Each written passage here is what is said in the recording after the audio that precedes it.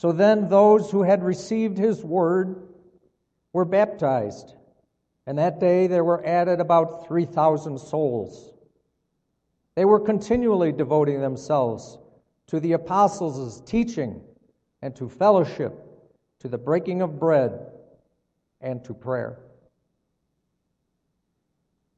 And Paul tells us in Ephesians 3, verse 14 through 21, "For this reason I bow my knees before the Father, from whom every family in heaven and on earth is named, that according to the riches of his glory he may grant you to be strengthened with power through his Spirit in your inner being, so that Christ may dwell in your hearts through faith, that you, being rooted and grounded in love, may have strength to comprehend with all the saints what is the breadth and length and height and depth, and to know the love of Christ that surpasses knowledge, that you may be filled with all the fullness of God.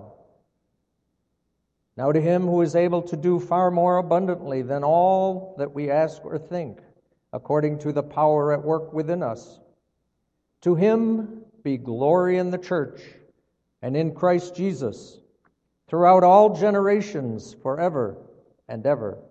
Amen." This is the word of the Lord. Please be seated.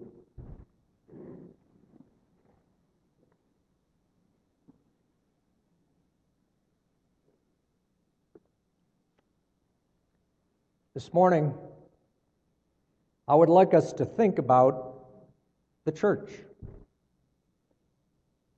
When did the church begin? And what was the early church really like? I have a true and false question here. Did Jesus come to church? Did Jesus come to earth to start the church? True or false? The answer is false. So when did the church begin? And what makes even this a church?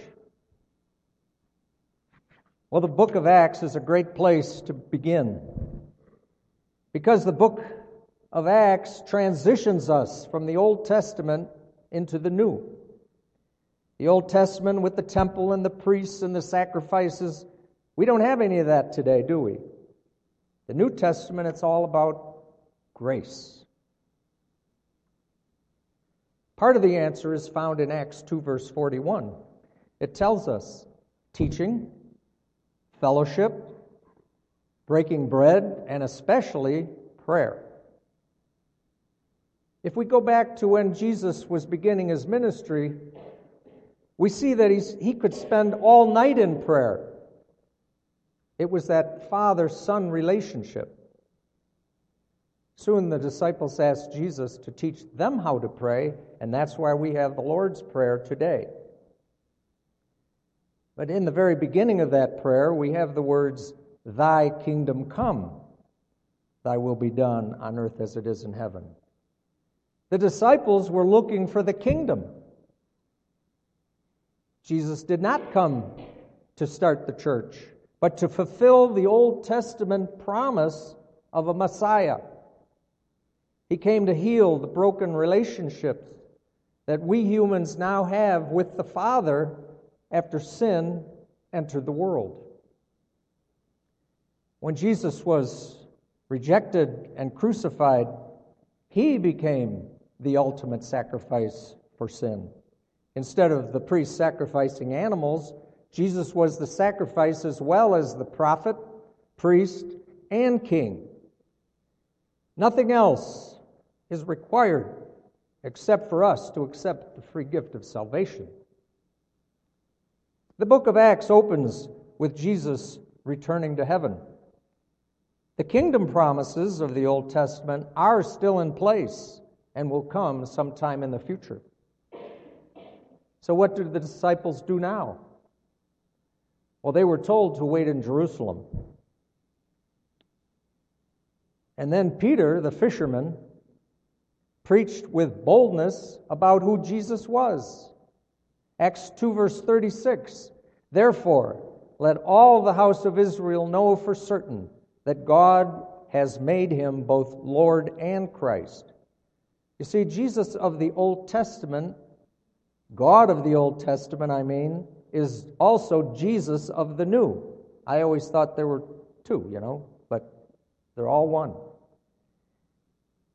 And for us, he's not just a historical figure that we read about, but he's Lord of our life. He's the reason we do what we do, why we act, forgive, fellowship, and on and on. And how do we develop this relationship with the Creator of the universe? Through prayer, study, and worship. So the fellowship of believers grew into groups, didn't they? They met in homes. Teachers were teaching who Jesus is, just like we do today. Now, we've all heard of the word theology, haven't we? It's a big word. People ask, hey, what's your theology? I guess that one would be an essay question, though, wouldn't it? For this church, we have what we call the Apostles' Creed. That's why it begins with, Christian, what do you believe? It's your theology. In the book of Romans and following, Paul teaches us how to grow in our Christian faith, to know what we believe. It's Paul who answers the question, what is the church? Paul's letters, Romans through Philemon, are written as a blueprint of theology. What we believe as individuals and as a corporate body of believers called the worldwide church. In Ephesians 3, verse 14 through 21, Paul has given us a prayer that summarizes what we need to share with others in explaining our faith. Paul is praying here for the Ephesian church. Now, I love this prayer. I went to night school seminary for 5 years, and we broke up into groups one night, and everybody had a piece of this prayer, and we had to explain it to the other groups. I thought it was so neat that I thought I'd memorize it. And that's why I wanted it in your bulletin this morning. We could all have the opportunity to memorize that prayer in the English Standard Version.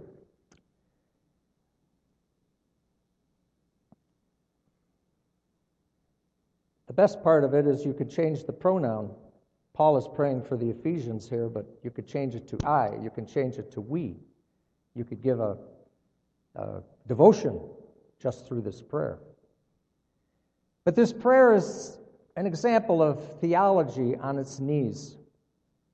Let us begin with the first line. It says, I bow my knees before the Father.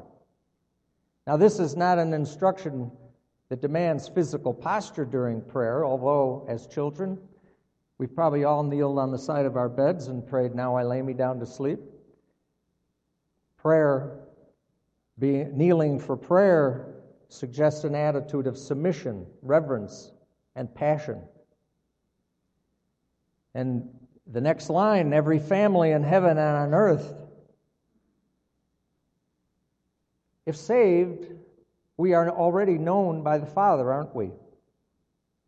But Scripture teaches us there are two spiritual fatherhoods, God's and Satan's, to believers as well as non-believers. God is the heavenly Father of those who trust Him, and Satan is the spiritual father of those who do not.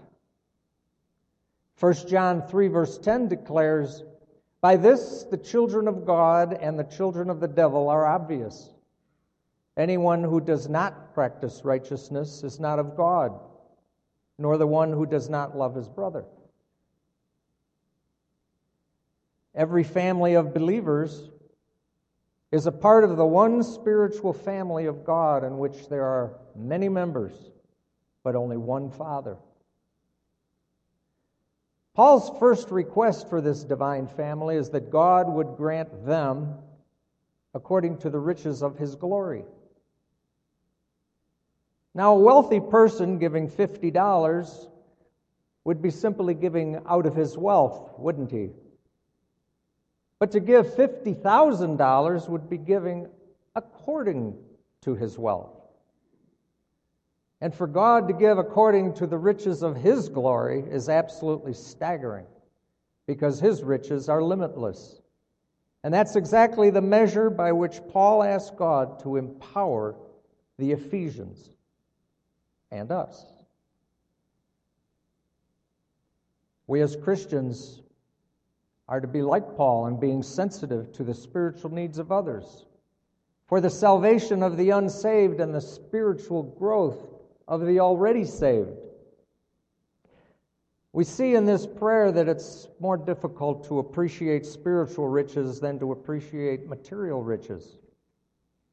So what are the riches of His glory?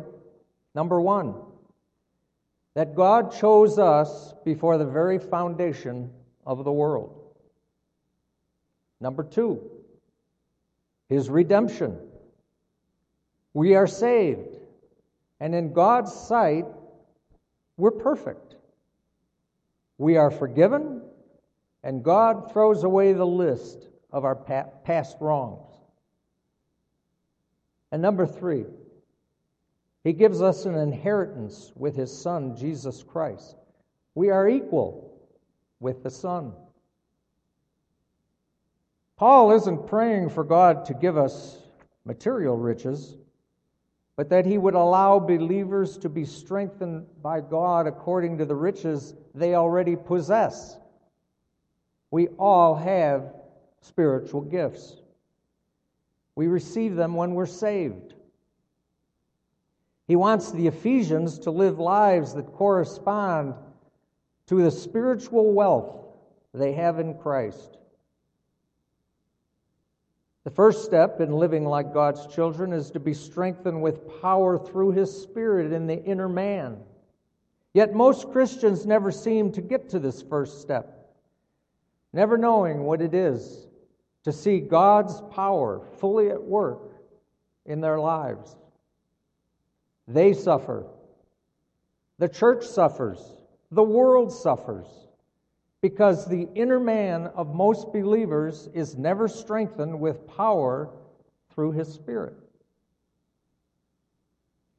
Now, as each of us gets older, the outer physical part of us gets weaker and weaker, doesn't it? But the inner spiritual part of us should continually grow stronger and stronger with power through His Spirit. So what is the purpose of our being strengthened in our inner beings? So that Christ may dwell in our hearts through faith. Now, the proper order seems to be reversed here, because every believer at salvation is indwelt by Christ. 2 Corinthians 13 and Colossians 1 verse 27 tells us this. We cannot have the Holy Spirit in the inner man until we have received Christ as Savior. Romans 8 verse 9. So if all believers are in Christ, then this is referring to our spiritual growth as believers. Without growth, we do become the frozen chosen, don't we? And to the point of being out of fellowship with Christ. How do we know that the Holy Spirit lives inside of us? By faith. We practice as well as receive His presence by faith. Our next verse says that you are rooted and grounded in love. We see three verbs here. Paul uses three pictures to convey this idea of spiritual death. Three pictures and three verbs. The first one we talked about was dwell. The verb dwell means to settle down and feel at home. Christ wants to settle down in each of us in an ever-deepening relationship in every area of our lives. The verb rooted moves us into the plant world. Ask yourself, from what do I draw my spiritual nourishment and my stability? Our roots need to go deep. And grounded is an architectural term. In construction, the most important part of the building is the foundation, isn't it? The saying goes, if you don't go deep, you can't go high. So we are grounded in our faith so we can go high spiritually. So we can comprehend and understand Christians in the past, through history, and the present, as well as the length and breadth and height and depth of Christ. It's like sitting on the top row of a football stadium. You look down, you see the depth. You look across the breadth, the length, the height. And if you think about it, it's in the shape of a church, isn't it? But also the love of Christ. Now, I know you've all seen these banners here.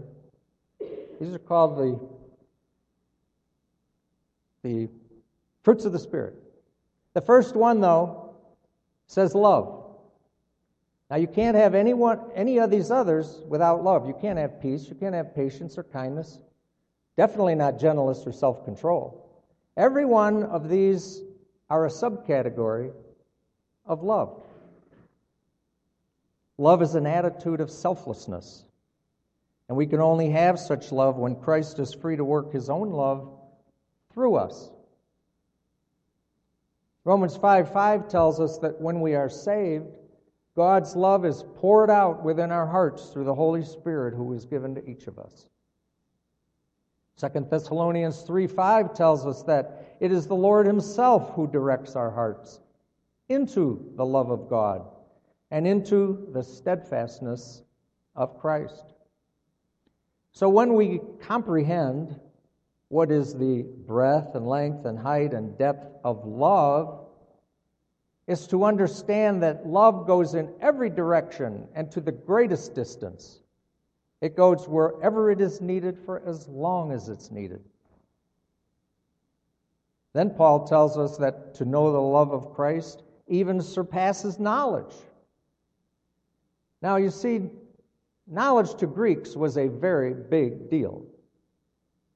And Paul, being half Greek, he knew that the Greeks lived for knowledge. But Christ's love exceeds knowledge. Christ's love takes us beyond human knowledge because it's from a higher source, isn't it? We are commanded to love because we have been given love. God always gives before he commands anything in return. Remember that.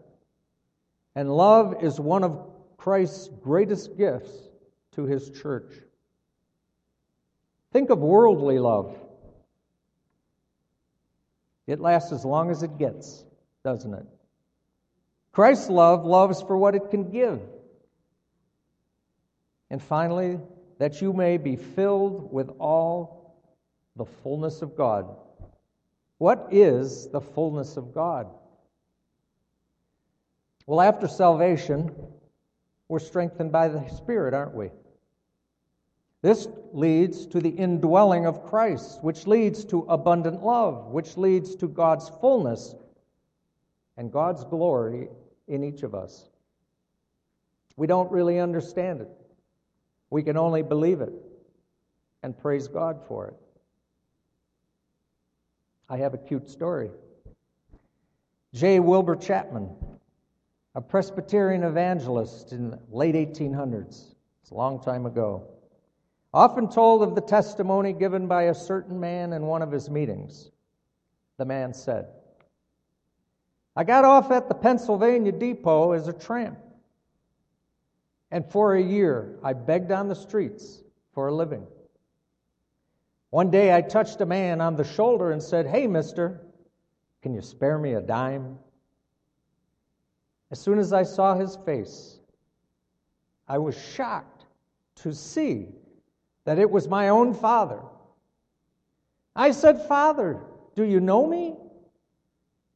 throwing his arms around me. And with tears in his eyes, he said, "Oh, my son, at last I have found you.